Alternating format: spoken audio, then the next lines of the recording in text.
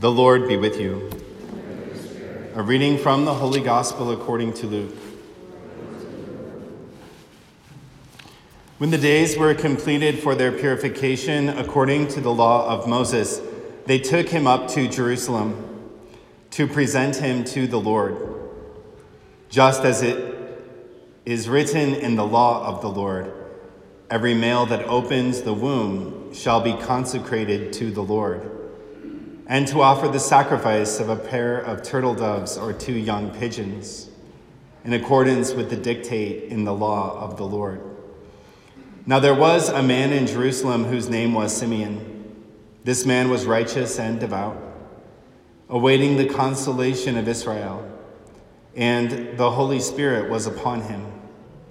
It had been revealed to him by the Holy Spirit that he should not see death before he had seen the Christ of the Lord.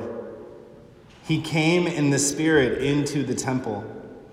And when the parents brought in the child Jesus to perform the custom of the law in regard to him, he took him into his arms and blessed God, saying, "Now, Master, you may let your servant go in peace, according to your word.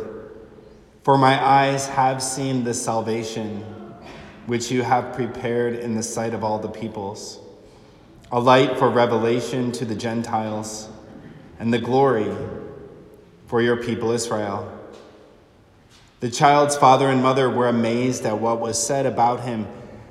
And Simeon blessed them and said to Mary, his mother, "Behold, this child is destined for the fall and rise of many in Israel, and to be a sign that will be contradicted. And you yourself a sword will pierce, so that the thoughts of many hearts may be revealed." There was also a prophetess, Anna, the daughter of Phanuel of the tribe of Asher. She was advanced in years, having lived 7 years with her husband after her marriage, and then as a widow until she was 84. She never left the temple, but worshipped night and day with fasting and prayer. And coming forward at that very time, she gave thanks to God and spoke about the child to all who were awaiting the redemption of Jerusalem.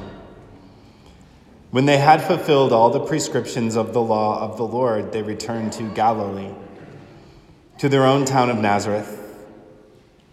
The child grew and became strong, filled with wisdom, and the favor of God was upon him. The Gospel of the Lord.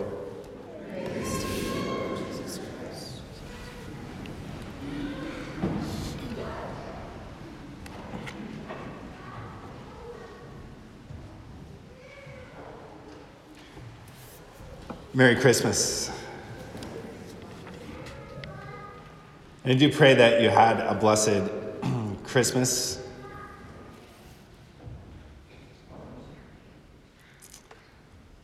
And really my heart is filled with gratitude because this was probably the best Christmas that I've had in a very long time.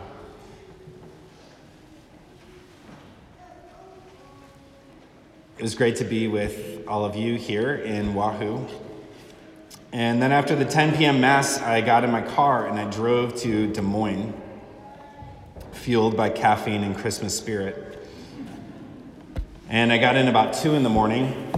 and I got to fulfill a very old fantasy of being like that guy on the Hallmark commercial that gets home in the middle of the night.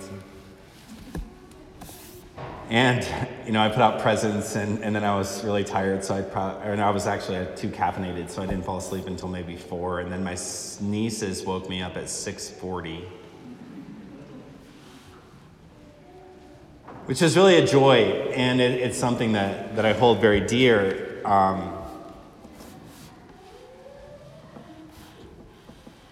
Because as a priest, that's an experience that we don't all have. That experience of Christmas morning with children and how excited they are for every little thing, and how my 2-year-old nephew is more interested in wrapping paper than what's inside the wrapping paper. And I was just very grateful. And the church gives us this Feast of the Holy Family on the first Sunday after Christmas. And it gives us an opportunity to reflect on on the gift of family life in the context of the birth of Jesus, which is really an amazing thing. And to reflect on this question of what is it that makes a family holy. Pope Benedict XVI talked a lot about the importance of family life, and he goes so far as to say that the new evangelization depends largely on the domestic church, that the spread of the gospel depends on family life. And he talks about family life being the human space of our encounter with Christ, right? The human space of our encounter with Christ. We have this divine space of our encounter with Christ every time we come to Mass and we receive our Lord in the Eucharist, but there's also this human space of our encounter with him. And those two spaces, the human space and the divine space, are brought together in the Holy Family. Because it is the presence of Jesus that makes the family holy. You know, every year at Christmas, the thing I'm maybe most in awe of is watching my brother with his children.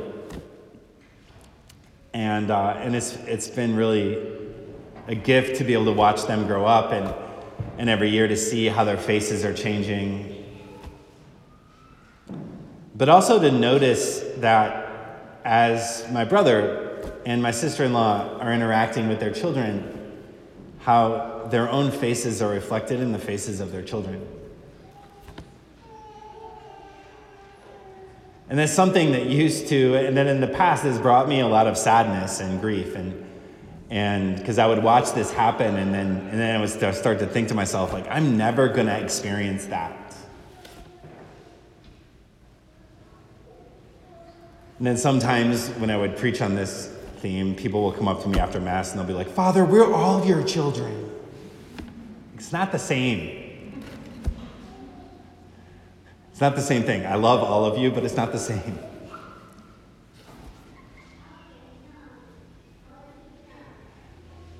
And kind of the amazing thing about this year was I didn't have that sadness. And I was able to be just filled with joy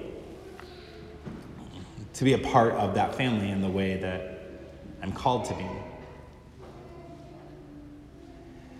And as we celebrated Christmas, there's this reality that as Jesus was born into the world, and as Mary and Joseph looked upon his face, they were able to see the face of the Father. That our Lord's face is the face of the Father. And that our Lord in his infancy was a constant reminder to them of the Father's presence in their family. A constant remember that the angel who visited them told the truth.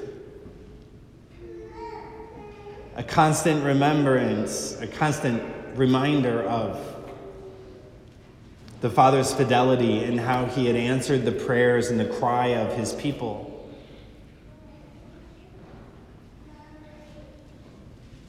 And it was a presence that must have moved them in their fidelity. As they brought our Lord to be purified in the temple,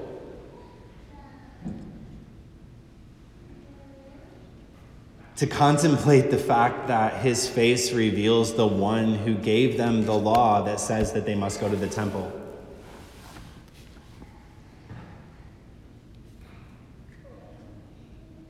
And that reminder of the presence of the Father, or the real presence of the Father in their lives, must have been what supported them through many difficult times. Because they did have difficult times shortly after this event that we read about today. That angel will visit Joseph again, and he's going to say, pack up your family and move to Egypt. And he has to leave everything behind. And in fidelity to the Lord, travel with Mary and Jesus to Egypt.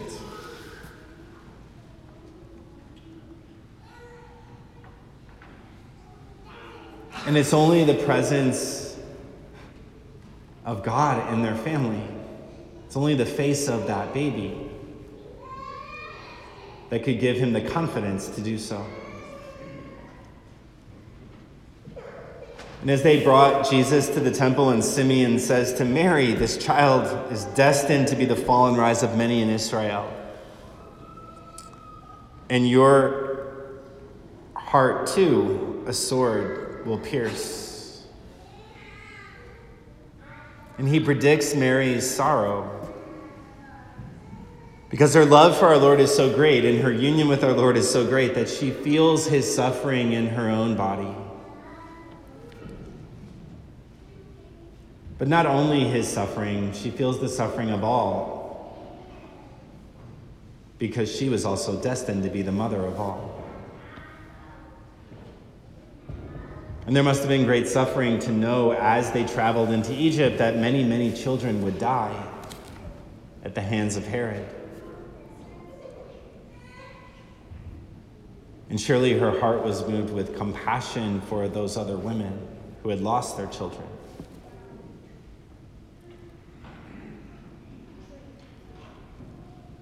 And the face of Jesus was there to comfort her.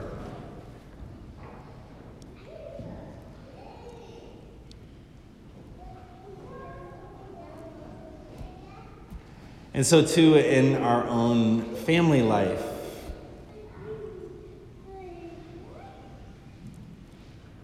the face of Jesus is there to comfort us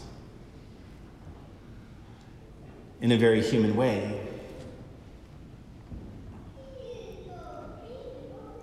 We were reminded yesterday on the Feast of St. Stephen that Stephen's face shone like an angel's as he became the first martyr.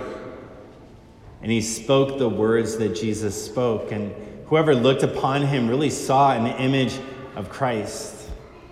They saw the face of Christ on Stephen's face. And so too, within our own families, we see the face of Christ on the face of each other, because each of us who is baptized has become a member of our Lord's family. And each of us is called to reveal in our lives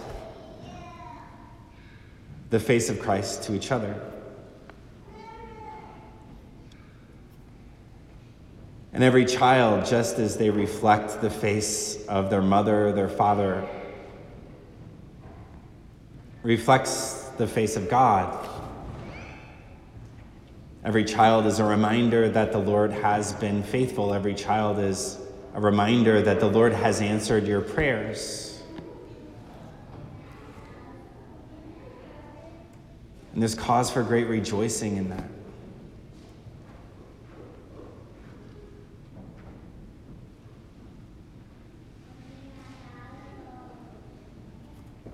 As a husband and a wife behold each other's faces,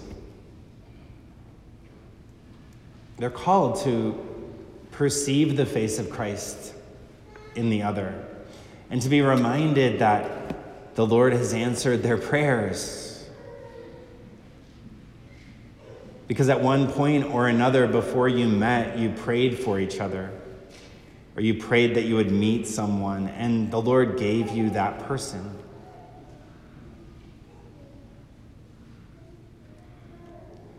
And there's cause for great gratitude there.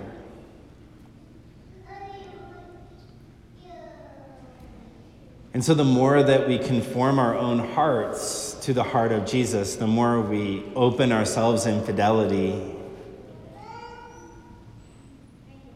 to our Lord's presence in our own lives, to our Lord's presence in our own families.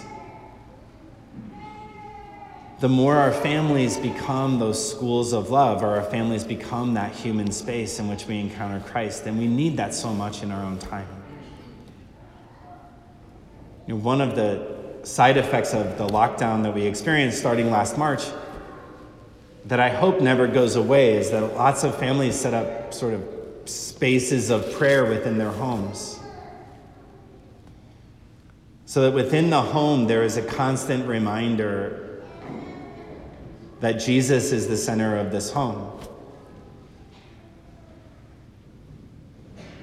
a constant reminder that our Lord has been faithful to you, a constant reminder that our Lord will never abandon you, a constant reminder that even in the most difficult times, our Lord is there to see us through them.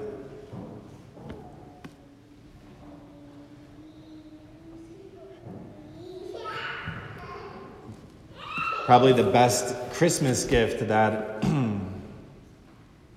that I received, or hopefully that we received in our rectory, was that we established a chapel in the rectory on Christmas Eve.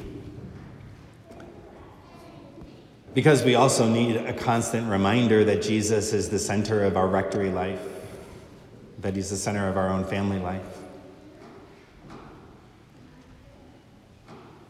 And it would be a very good thing for each family to establish some place in their home. It might not be a room that's set aside. It might be a part of a room or a corner of a room.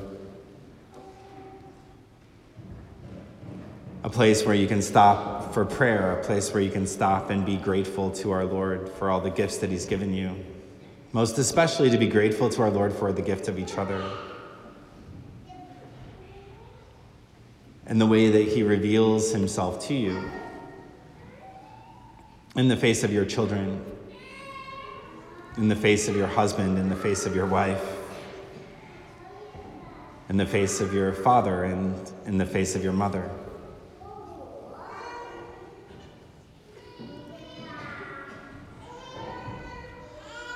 Because it is Jesus who makes the family holy. It's Jesus' presence who makes the family holy. And that's something that we constantly strive for. We constantly try to surrender our life more and more so that our Lord becomes more and more present. And we start to receive those promises that he's made, the promise of his grace, his love, his mercy, and his joy, which is the fruit of his presence among us. And so today, let us pray in gratitude for the gift of our families, for the ways that our Lord has entered into our lives, for the grace to always keep him at the center of our family life. And that our own faces may reveal the face of our Lord within our families, our parish, our church, and the greater community.